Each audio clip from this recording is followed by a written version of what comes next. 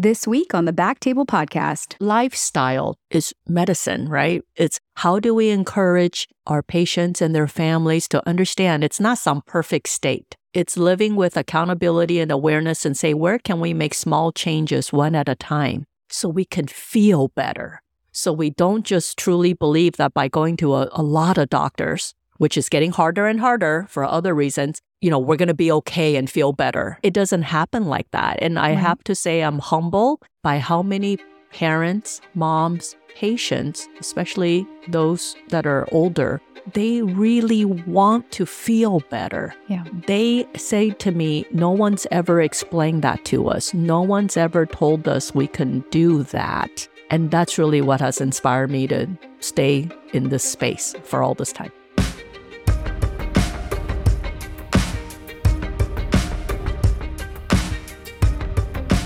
Hello, everyone, and welcome to the Back Table ENT podcast, where we discuss all things ENT. We bring you the best and brightest in our field with a hope that you can take something from our show to your practice. My name is Gopi Shah. I'm a pediatric ENT. I have a very special guest today, Dr. Julie Wei. Some of you already may know her from this platform, but Dr. Julie Wei is a pediatric otolaryngologist in Florida. She's currently the president of the American Society of Pediatric Otolaryngology, also referred to as ASPO. You may know Dr. Julie Wei from being a guest on Back Table ENT to being a host discussing better neck health, mentorship for wellness, to physician well-being. She routinely writes for ENT Today and has authored 2 books, A Healthier Way, WEI, and Acid Reflux in Children. Dr. Julie Wei is here to talk to us today about lifestyle medicine and pediatric otolaryngology. Welcome, Dr. Julie Wei. It's so nice to have you today. Good morning, Gopi. Don't just call me Julie. It's so awkward. I'm like, Dr. Julie Wei. I know. I'm like, stop being so formal, but I can't help it. How are you? I'm good. Thanks for having me as a guest today. I'm excited. This topic is something that I'm passionate about. Absolutely. Happy New Year to you. Let's get into it. So we talked on Back Table ENT, episode 65, we talked to Dr. Jessica Lee on lifestyle medicine and otolaryngology, but it was predominantly focused on adults. So tell me what you think about lifestyle medicine for our kids, for pediatric otolaryngology. Yeah, I have to say, first of all, thank you. That was a terrific episode. And in fact, thanks to you, I had the chance to connect with Dr. Lee, right, who lives in Charleston, South Carolina. Yeah, and she and I met after that episode. We discussed how we share this passion on a more holistic approach to health, right? Not replacing our training and everything that's evidence-based, but really for ourselves and our patients. So she explained to me, and I love hearing her journey, as was shared on the episode, of becoming board certified in this relatively new subspecialty. But I'm delighted to be on the show today. You know why? Because frankly, that board certification is all about adults. Yeah. So children is not part of that. So I'm delighted to kind of share that even though I don't have a formal training, I am not a board certified, right, lifestyle medicine specialist, I am proud of the 2-decade experience through early recognition that we just can't fix every symptom by anoidectomy, TNA, and turbinate reduction, or even sinus surgery, balloon dilation. And that's really what my journey's been about. Yeah, absolutely. I love that it's something that you picked up with your experience and along the way with all the last 20 years. Tell me a little bit about the milk and cookie disease. What is that? Yeah. Those who know me, and they have the right to make fun of me a little bit. This was, I want to say, at the time when I self-published A Healthier Way, that was the same time I came out with social media, website, platform, providing free information, education.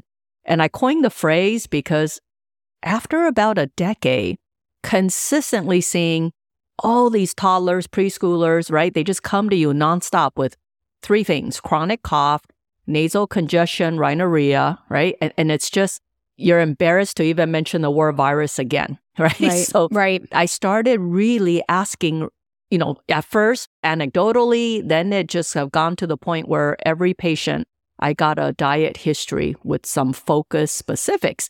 And I noticed that in the Western, especially in America, this whole bedtime milk routine after infancy doesn't end.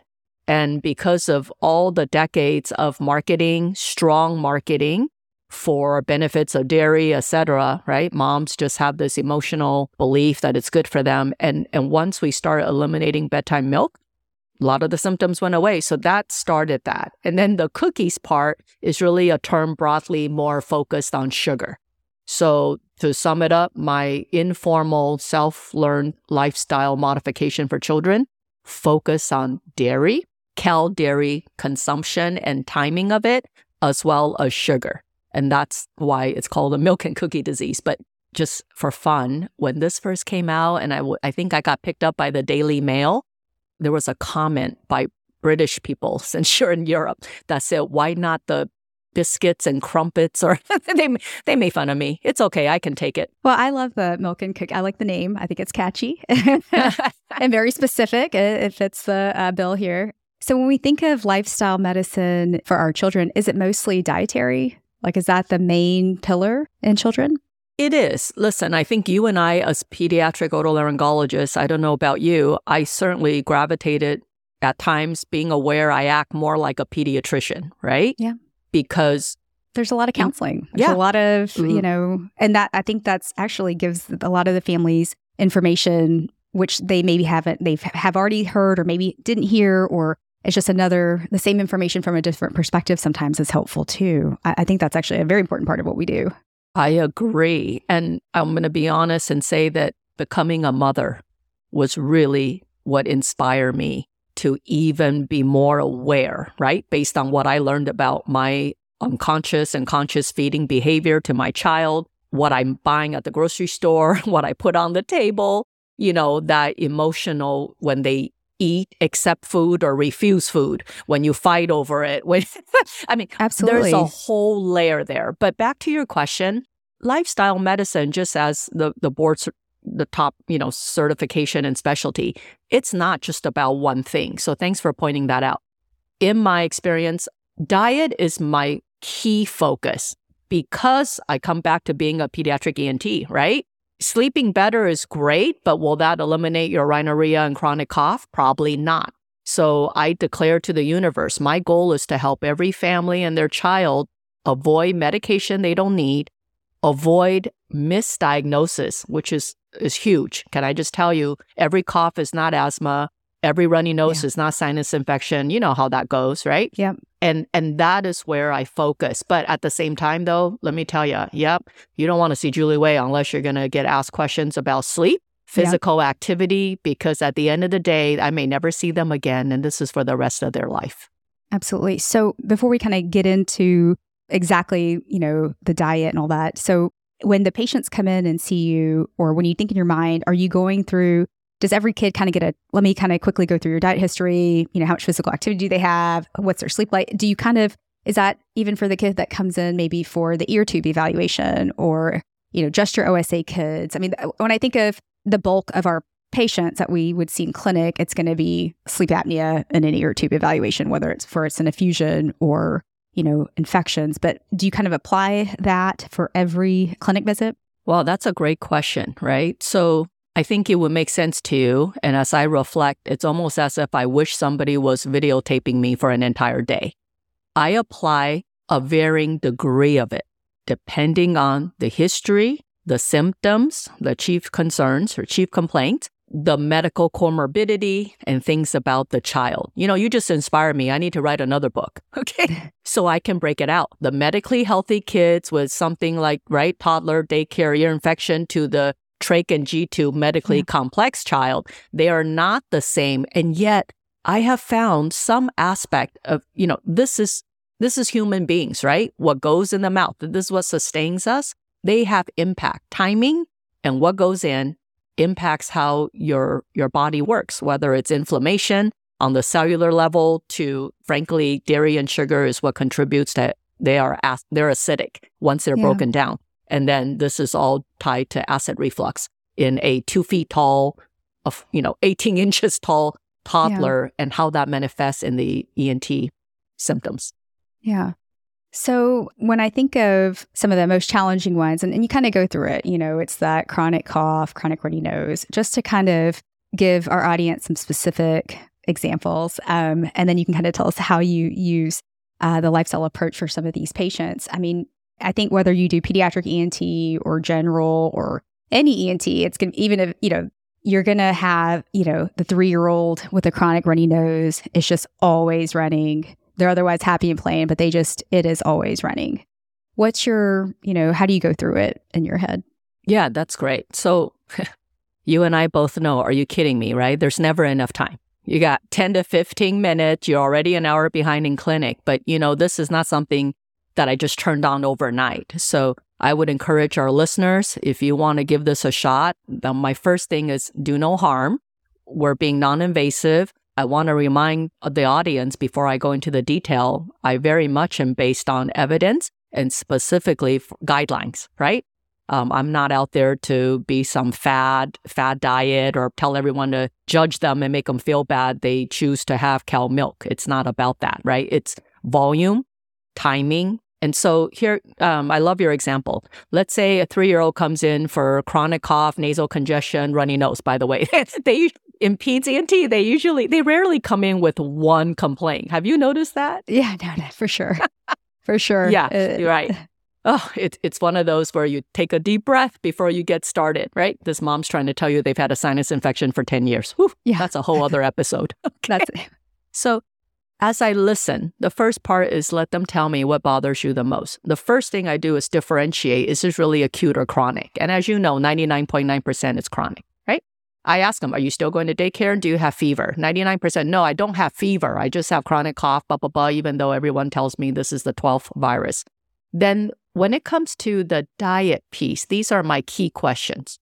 So even though we're not lifestyle board certified, anybody can ask them 4 or 5 questions. Total ounces of milk consumed in a day. So this is going to take a couple seconds because you're like having this mom kind of run through breakfast, lunch, dinner, right? And you do the math very quickly. And by the way, I document all this. What type of milk?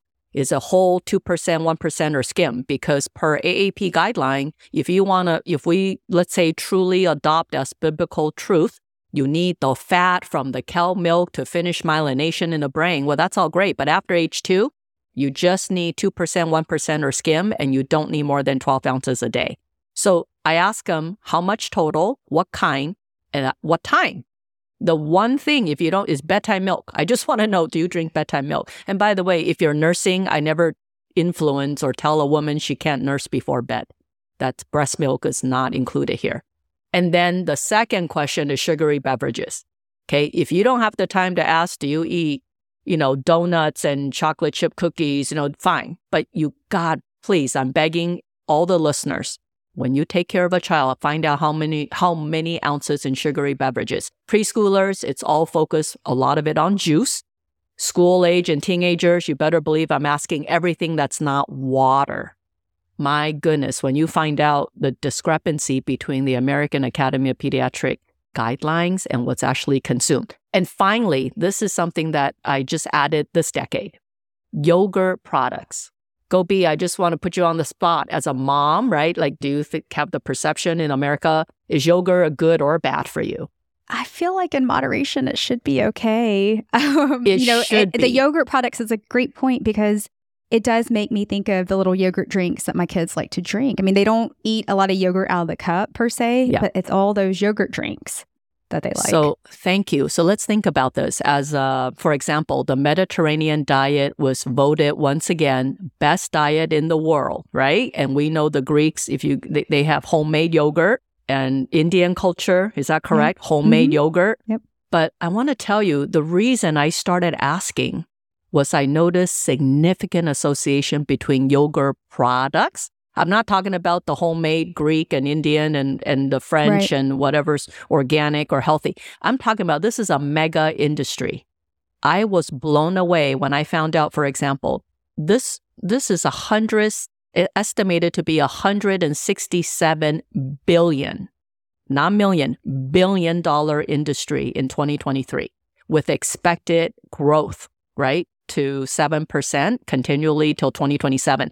And when I started being that, weirdo who's reading, looking at the nutrition food label, reading all about yogurt, and you know what was new this decade is those pouches. Have you seen those infant yogurt pouches. Yep. Yep. So it turns out, my gosh, it's almost like humans, we can't chew food anymore. It's convenient.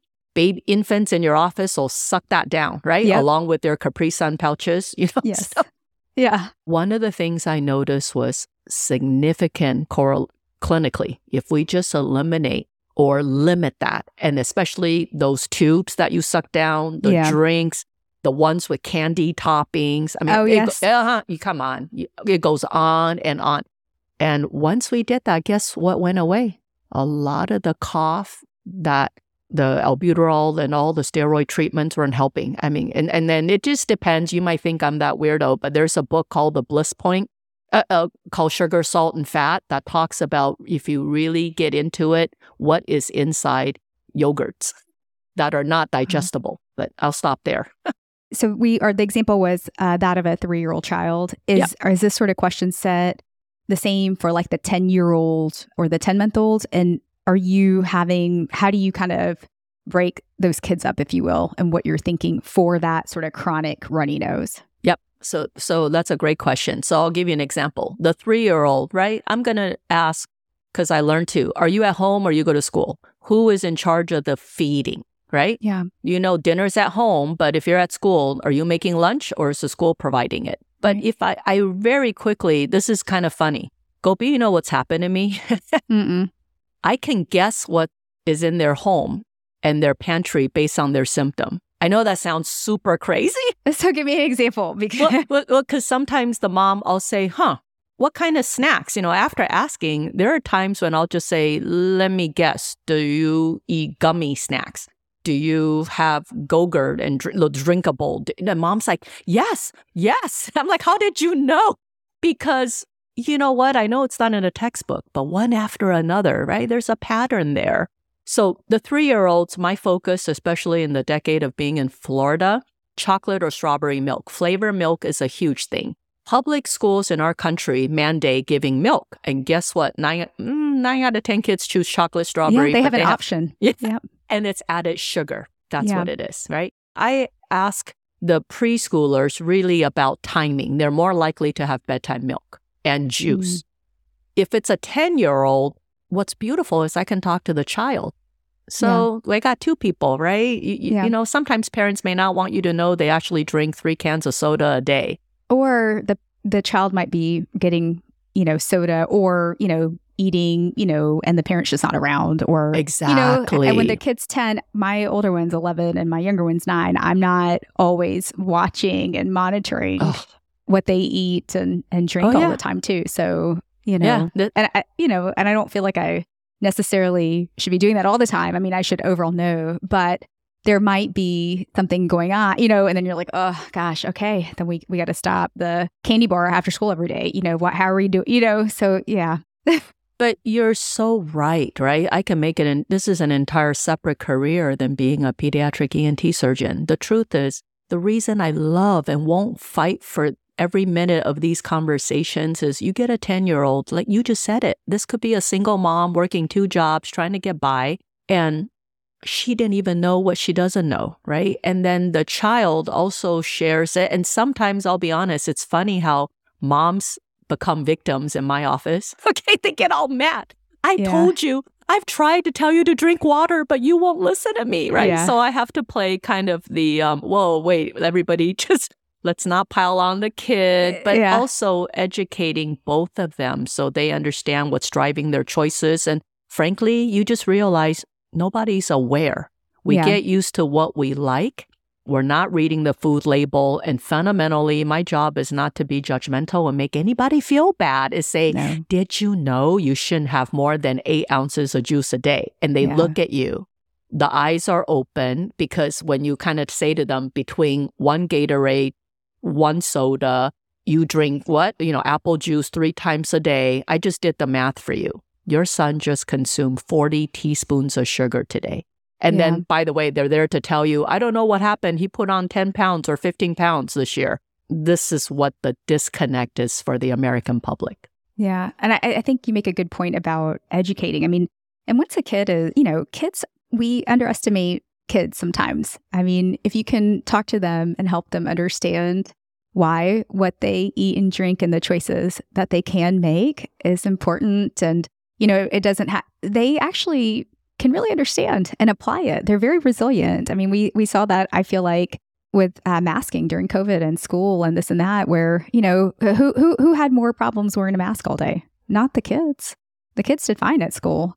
You are so correct. This is why, and this is what we have to do. Okay, bye. And they're doing it. It's a lot of times. So I think talking to our patients, especially once they hit a certain age, whether, and you get that rapport, whether sometimes they can be young as 5, 6, 7, and in the way they can, absorb information or how they ask questions. They're very curious to definitely, some of our older school age children in an elementary school. And then once they become like 10, 11, depending on what they're coming in your office for, the rapport, you make with the parents, but it's our jobs to have the rapport with our patients who are the 10, 11, 12, because you're going to get that information from them, and that's how you help them. You want to gain their trust. So I think that, educating everybody in the room and making sure everybody's kind of on the same page of what and why is very important, especially when it comes to the lifestyle piece of it.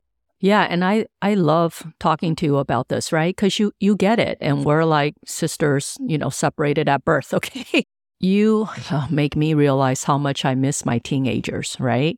So you asked me 3 and 10-year-old. I'm going to tell you, when it comes to preteens and teens, there's a whole other layer, right? Yeah. And I'm just going to deviate from this for a second. Let's talk about eating for anybody, adults, teens. It's tied to emotions, mental health, emotional state. You know how it is. That's why when I used to have horrible days, my husband and daughter know how bad the day is, dependent on if I do the Korean spicy ramen 30 minutes before bedtime while I tell the world not to, because they know it has nothing to do with hunger. It's some sort of self-abusive yet. Yeah. Yours is ramen noodles. Mine is Ben & Jerry's. Oh, okay. Girl, give me the half-baked. I want the chocolate chip cookie dough. I want the brownie, and I want it in the ice cream. Like, right? Absolutely. And I'm not sharing. My kids know. We'll buy two. Yeah. Yeah. So all joking aside, what I learned with the teenagers is it's complicated, right? They have control of the pantry. They have control. They don't even eat. That's a whole other podcast, is how they come to me for chronic headache and fatigue. What I learned is, right, the medications, the neurologists, no offense, they don't always work. It's this mysterious, it's the fibromyalgia of 1980s. You know what I mean? Like they come in and they're not doing well in school, or between the social isolation, the pandemic. This is a perfect segment to talk about understanding what is going on, then very empathetically and compassionately point out to them how this is not making them feel better, right? They don't eat breakfast. They are hypoglycemic. They then don't eat school lunch because it's disgusting, right? Or I don't have time or whatever. And then they get home and they binge. I would too, because I didn't eat all day at work, and I come home and I binge. And then they take a 4-hour nap. Then they stay up late. Then they're not doing well. Lifestyle is medicine, right? Is what it is. It's how do we encourage our patients and their families to understand it's not some perfect state. It's living with accountability and awareness and say, where can we make small changes one at a time so we can feel better? So we don't just truly believe that by going to a lot of doctors, which is getting harder and harder for other reasons, we're going to be okay and feel better.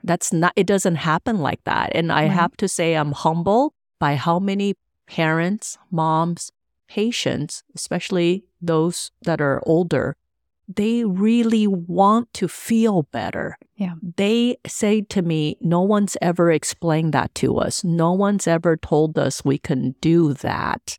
And that's really what has inspired me to go down, stay in this space for all this time.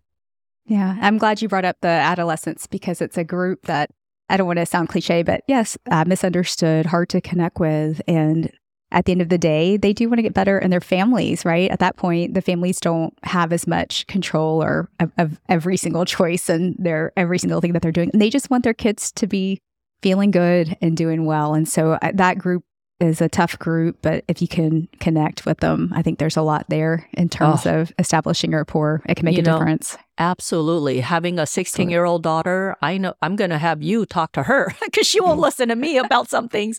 We women are a village. We need to talk to each other's children for more effect. But I want to, if I can I share some very specific stories? I think for clinicians who are listening, every patient is a story, right? Absolutely. So when it was just the timing of it worked out when I self-published A Healthier Way with patient stories. This all started very special story, right? A 3-year-old Caucasian, medically healthy, came into my office. I'm their 7th specialist. They've seen everyone, Pete's Palm, Pete's GI, Pete's, whatever. Just they show up for recurrent croup. You're a recurrent croupers as a Pete's ENT, right? Yep. And we're like, okay, let's roll out subglottic stenosis. Yeah, let's do a and it's like, do I take them for a look? Not. There's no history. Is there really something? Should we just... Yes, absolutely. Yes, right? And then, by the way, this one is a non-preemie, never been intubated, They're usually, by the time they're 3 and come into you, they're otherwise healthy. There was no NICU history, no intubation history. Thank you for validating that patient. Everybody has those. Yes. So he comes in, and so this mom is going on and on. They're on 4 nebulizers, steroid, and the scary part,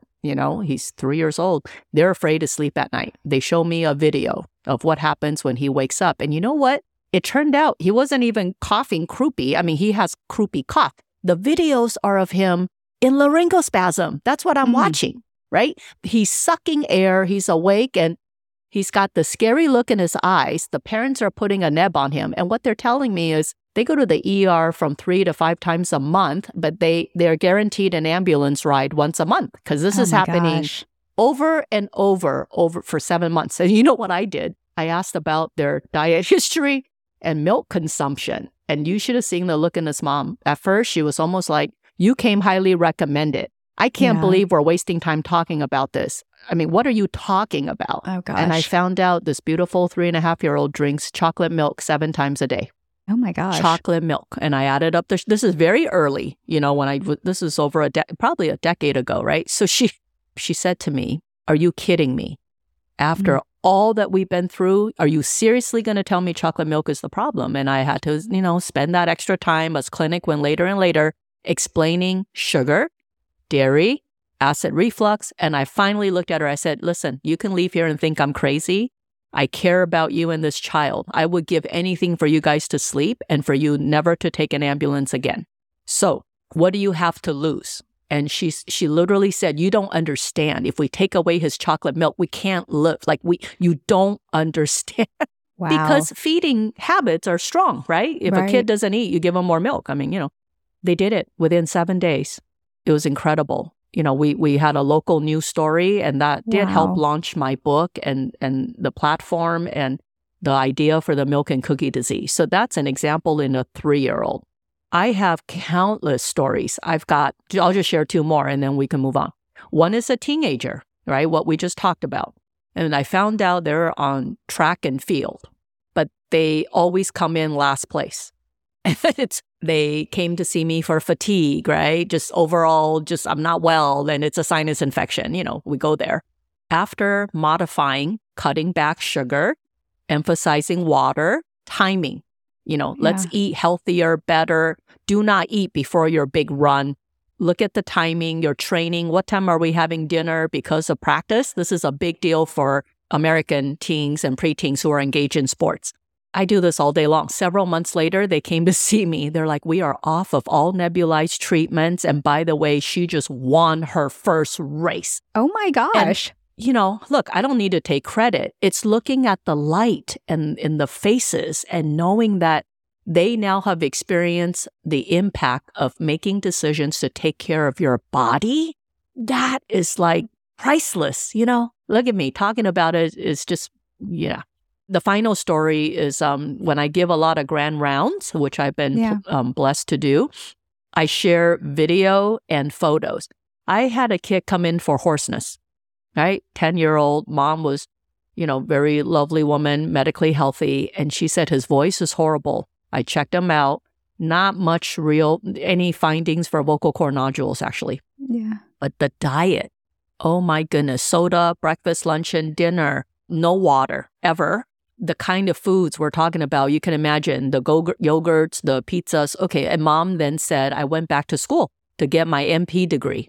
I used to cook a lot. I don't.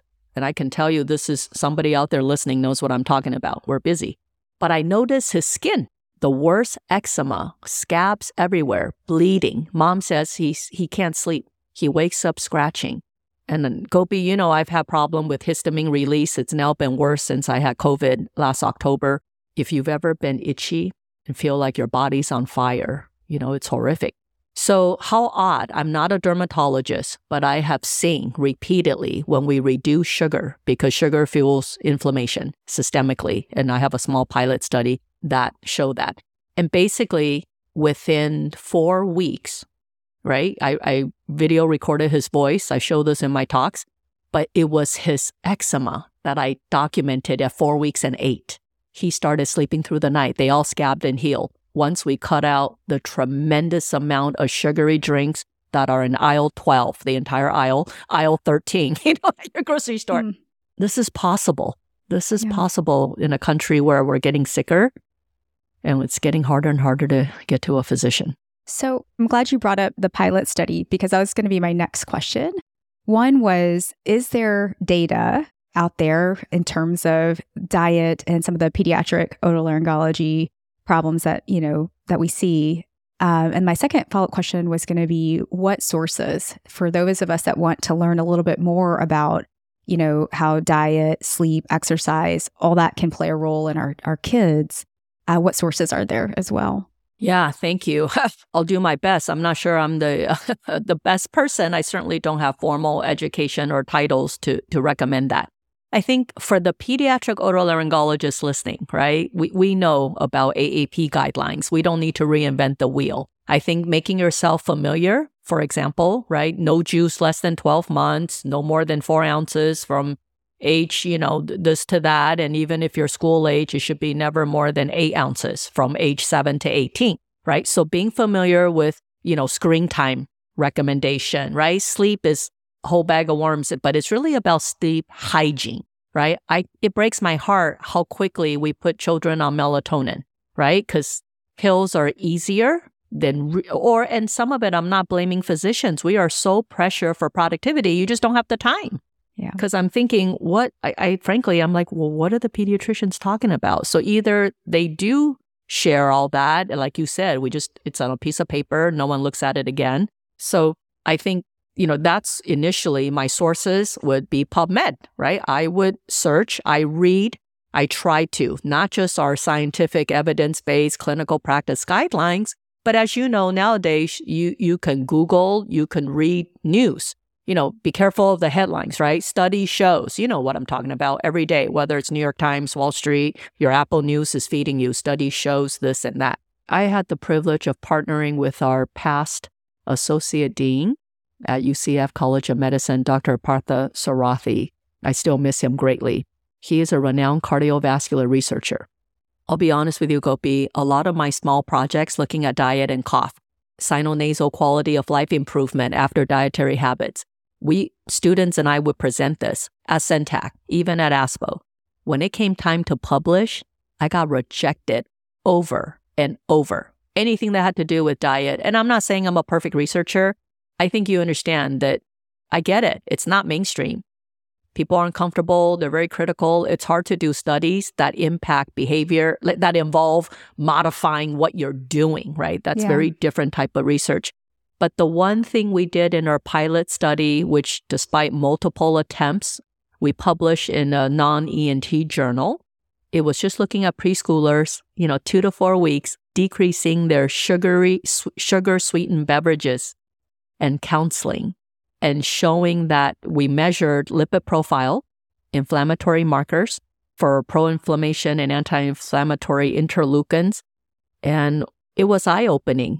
It was not powered enough. People dropped out because it required blood draw. So for preschoolers, you can imagine it's a big deal. It's a big deal. It's a big deal. Like a single stick. That's why you make sure you A single stick is a big deal. Trust It me, is. I totally get it. But I will tell you what we found based on the limited data, even though it didn't have as many subjects in it as what was shocking was that none of these were overweight, high BMI. They were normal size preschoolers who were consuming a ton of sugary beverages, and we compared them to ear tube kids who did not. I wouldn't have guessed that juice or sugar-sweetened beverages would impact your triglyceride. Who would have known that, even in a 2-week period? So what we saw, there were definite trends, including impact to alpha TNF levels. But the big thing was if you cut sugar-sweetened beverages and sugar, right, we saw pro-inflammatory markers drop. Anti-inflammatory markers went up. And I'm sad that we lost Dr. Partha Sarathy. We did apply for an R21 grant. I tried, Gopi, I tried. I'm not a career-trained researcher, but I always had dreams. Yeah. Well, I think you bring up a good point with collaborating, right? I think especially in the pediatric oto world, we're so fortunate to have partners and multidisciplinary. Everything is very much team approached. And if we work with our colleagues that are in, whether it's pediatric cardiology, pediatric pulmonology, our pediatricians who really are the front line, right, for our kids, I think that there's an entire resource there. And I'll be honest, like until you really said it, as a pediatric otolaryngologist, I haven't, utilized the AAP guidelines as much. I look at all of our academy guidelines and, our consensus statements, which have been so helpful, especially in the last 10 years. But that is the AAP guidelines is something that I need to be a little bit more up to date to personally and should be kind of keeping up with those resources for sure. And then, you mentioned modifying behavior change. And yes, it's going to take a modifying behavior change for me as a clinician to make sure I understand those guidelines and how to apply them as my patients come in. But I think that on the family side of it, it's small, consistent behavior changes that we're asking families of, hey, we got to cut the chocolate milk down, or we have to, before bedtime. How do you counsel patients? I mean, I don't think I appreciated the difficulty more. It was more with I noticed it with my TNA kids that would have residual OSA and, most of them would have a weight problem. And I just didn't know how to talk to them about it. How do you learn to counsel families and help them be consistent? Because it's not a pill. It's not something that after I sign this paper and I've read it, the problem's going to be gone. It's a consistent change. It's a way of life. So how did you learn about that? Yeah, that's a great question. I think there's multi-pronged what I learned to do, right? One is that after visit summary, if your health system uses, if you're on Epic or whatever platform, before you leave the office, we always print a handout. I know we're killing trees, right? What I learned to do is to incorporate information in there, because I can talk all day long and it's a reinforcement. And if I type .avs, MCD, milk and cookie disease, this entire thing comes out, right? That I took the time to type out with very clear bullet points of suggestions. So let me say this, right? I am not a trained counselor, but I would argue that as physicians, because all we do is talk to patients all day long. Inherently, we've learned that skill. Just have conversations. Don't get overwhelmed. Think about what are the, if you could do nothing else, here's the top thing I'd like you to try. And by the way, this is not forever, right? We're going to know within a few weeks, this either helps or it doesn't. If nothing changes, you're either going to come back. I need to put on my Dr. ENT hat, do that diagnostic bronch or whatever else I'm doing. So I want to make sure the audience does not think Julie Wei is a one-trick pony and then just, think that I'm a hammer, that this works for everything. Right. So parents are very open to trying something when you tell them it's for a short duration, non-invasive, maybe hard, take several, expectation that it takes several days to adopt. And if it doesn't, no harm. It's not because your child is bad or you're a bad parent, right? So I learned to talk to them that way. Let me make a shift. You brought up a whole huge topic. I mean, we as peds ENTs, right? We're the experts on managing sleep disorder breathing OSA, not just medically, surgically, everything to do with evaluation.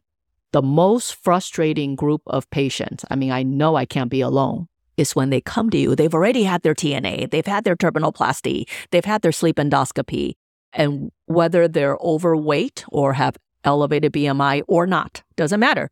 You're like, oh, great. What do I do now? Right? Absolutely. Am I really going to recommend a jaw advancement? Are we really going to cut our way out of this with, I'm not disrespecting all the talks I've heard and the beautiful images of all these surgical invasive treatments, or is it CPAP for life, which, in children, it's just, I feel like I would never wish that on anyone, right? So this is where I have found trying to say, hey, listen, you're already on Flonase. People have given you Singulair, Flonase, every medicine that, there have been some proven limited benefit, etc. That's where I encourage, we need to try a few things here. Get that humidifier. Stop eating 2 hours before bed to activate the parasympathetics and nasal congestion. You got to get some activity, saline irrigation, right? But you got to help me. I want to help you. Otherwise, somebody somewhere is going to offer you another surgery. And I don't think that's the answer, not lifelong, when you're only 13, 15, 17. So I think that the counseling I've learned through just simply sharing, I tell them what I don't know. There's a lot I don't know. I tell them what I do know and what I have seen. And then we follow up. And the ones, I learn from those who follow up. I'm sure they're out there, parents who thought I was crazy and they never came back. So I don't know if they got better. We all have those. You're not kind. alone. Yeah, but I'll tell you, you just try it. I encourage the listeners. This is humbling. I was in a busy day. It's been a year since I practiced, so it's heartbreaking for me to even look back. I'm in my busy, how your OR days, you may have 12 cases, 13. And then I come to the bedside to consent for ear tubes. And the mom said, by the way, I want to thank you. I'm thinking, for what? We haven't even started. She said, you remember you told me to stop the bedtime milk? And I'm, of course, thinking, I tell that to everyone. I don't quite remember. I just kind of smiled. She goes, I want to tell you, oh my gosh, we have a different kid. We have not had to be on medicine. We haven't gone to urgent care. We haven't been on antibiotics. That is a huge one for me. Yeah. We haven't been on. And when I hear that, I feel good. Ear tube is great, but I feel good that this parent feels empowered. And it's not forever, by the way. You get older, you love cow milk. Nothing is, permanent, right? It's just for now to get rid of symptoms, to live a better life. These are the things I know that I share. Yep. Absolutely. So I just want to do like a little recap just so that I'm a little organized in my head. Yep. So for my kids that come in with chronic cough, chronic runny nose congestion, I'm going to be a little bit more diet focused in their history. And then my kids, the OSA kids, or, so maybe more of my older kids that are like school aged and older, I'm going to think about diet, exercise, and sleep. Is that kind of how you organize it in your mind? Yes. That's an excellent way to, I get a little more into, especially because the older they are, they directly influence their sleep, right? Okay. A 2-year-old you can put to bed at 8, right? But a 16-year-old, so making sure they're part of the conversation. Exactly. Exactly. Okay. Yep. And then another good information piece would be my AAP guidelines, just about overall intake, exercise, screen time, just to kind of in my mind have those little bubbles in my head. And then I liked how you went through the questions that you have for milk intake, the amount, the type, is it at bedtime, the amount of sugary beverages, and yogurt. So those are kind of the bullet points of just kind of getting my feet wet and just to have something to kind of start with. Absolutely. Now, this is an aside, and I know that, talking to you is so fun. Time is flying quickly. You know what I learned? You and I, people, right, Peds, ENTs, we see a lot of very medically complex children. This is fascinating. I just want to point this out. I don't know. I didn't do a comprehensive randomized clinical trial, right? We take care of a lot of trach, G-tube dependent children. So it turns out I didn't know till practicing the last 19 years that in our country, parents are taught to give continuous tube feeding at night when they're sleeping because they tell me then it doesn't interfere. It's easier. It's just easier. And they would come see me for gagging, choking, sleep apnea, because they have dysphagia, can't clear their secretions anyways, right? But they're having these scary choking episodes. We're having to suction the nose nonstop. So then I started paying attention to that. And then I would say easily about a decade ago, I could be wrong with the timing, when I first heard about blenderized diet, which is taking, instead of like Pediatric, right? Those things that I just find have high osmolality, high sugar content. Some of them, long story short, you may not have a choice because based on your medical comorbidity, the GI has decided this is your nutrition source. But what I learned, and I'm not the one who tell them whether they can or not, so I want to be clear. I just encourage the families to have a conversation with the GI. Those who are on bolus feeding, not continuous, because that's more physiologic to how humans eat, right? And those who can have their feeding in the daytime, not during sleep when you're supine. You want to talk about even if you have a Nissen fundoplication, right? So the point is less symptoms, less gagging, vomiting, retching, rhinorrhea, all the parasympathetic activation when they are on either blenderized diet, bolus, or daytime. So not a reality for everyone, but I found that to be very interesting. Another non-simple project, but these families, the emotional burden for them and for us taking care of them. Something small like, we found our congestion a lot better. We aren't gagging every 5 minutes. That was priceless for that family. Yeah. Before we kind of start wrapping up, I want to talk about you have an online course for parents. Yes. Tell me about that. And then I want to talk about the books. Oh, thank you for giving me the shout out.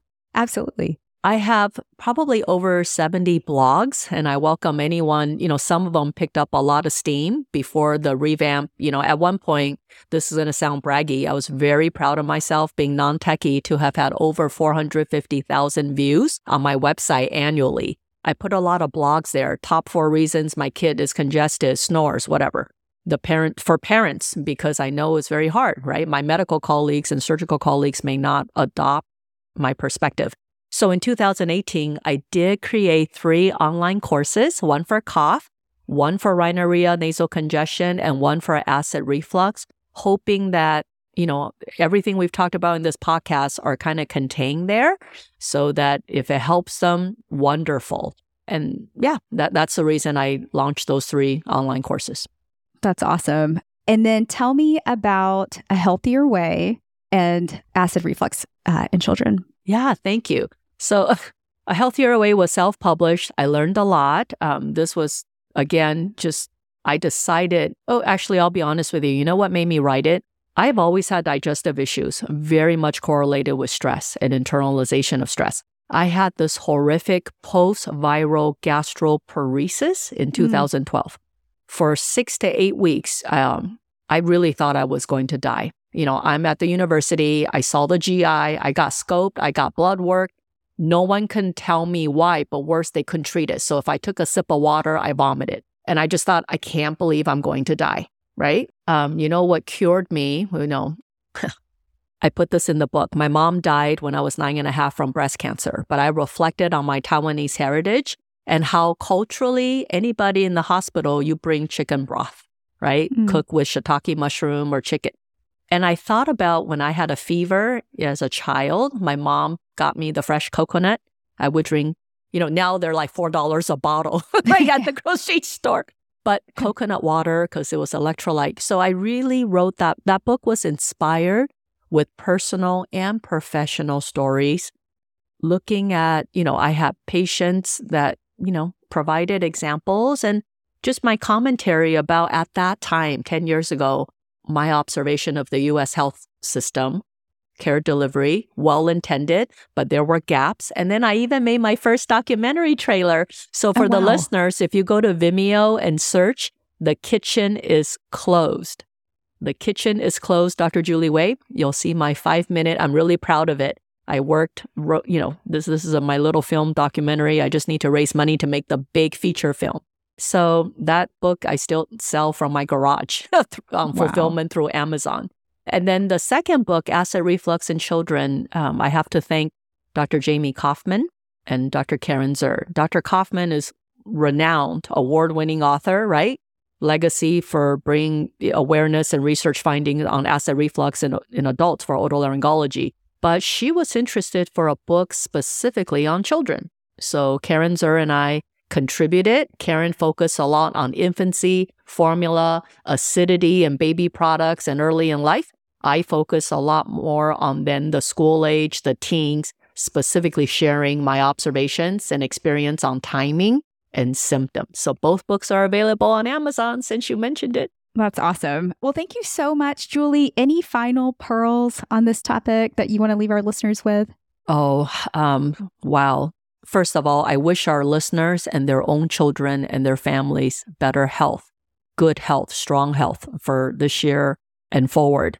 The second probably would just say, be curious and before you decide this is all nonsense, which you have the right to, just start little. Ask 2 questions every time you see a child. And then that may grow to 3 and try it. If you try it, I think you would be amazed. And that adds to your armamentarium and toolbox. And what physician wouldn't like something else in the toolbox that is non-invasive and effective and differentiate you from someone else? And most of all, help a child and help a family reclaim better health.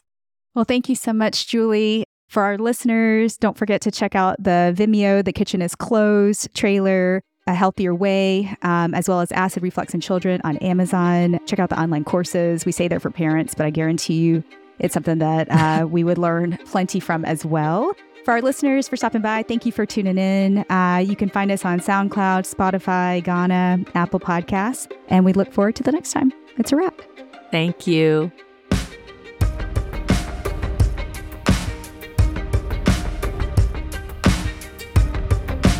Thank you so much for listening. If you haven't already, make sure to subscribe, rate the podcast 5 stars, and share with a friend. If you have any questions or comments, direct message us at _BacktableENT on Instagram, LinkedIn, or Twitter. Backtable ENT is hosted by Gopi Shah and Ashley Agan. Our audio team is led by Kieran Gannon, with support from Josh McWhirter, Aaron Bowles, Nick Shellcross, and Ness Smith-Savadoff. Design and digital marketing led by Brian Schmitz, with support from Taylor Spurgeon-Hess and Ivan Orgodzinsky. Social media and PR by Chi Ding. Administrative support provided by Jamila Kennebrew. Thanks again for listening and see you next week.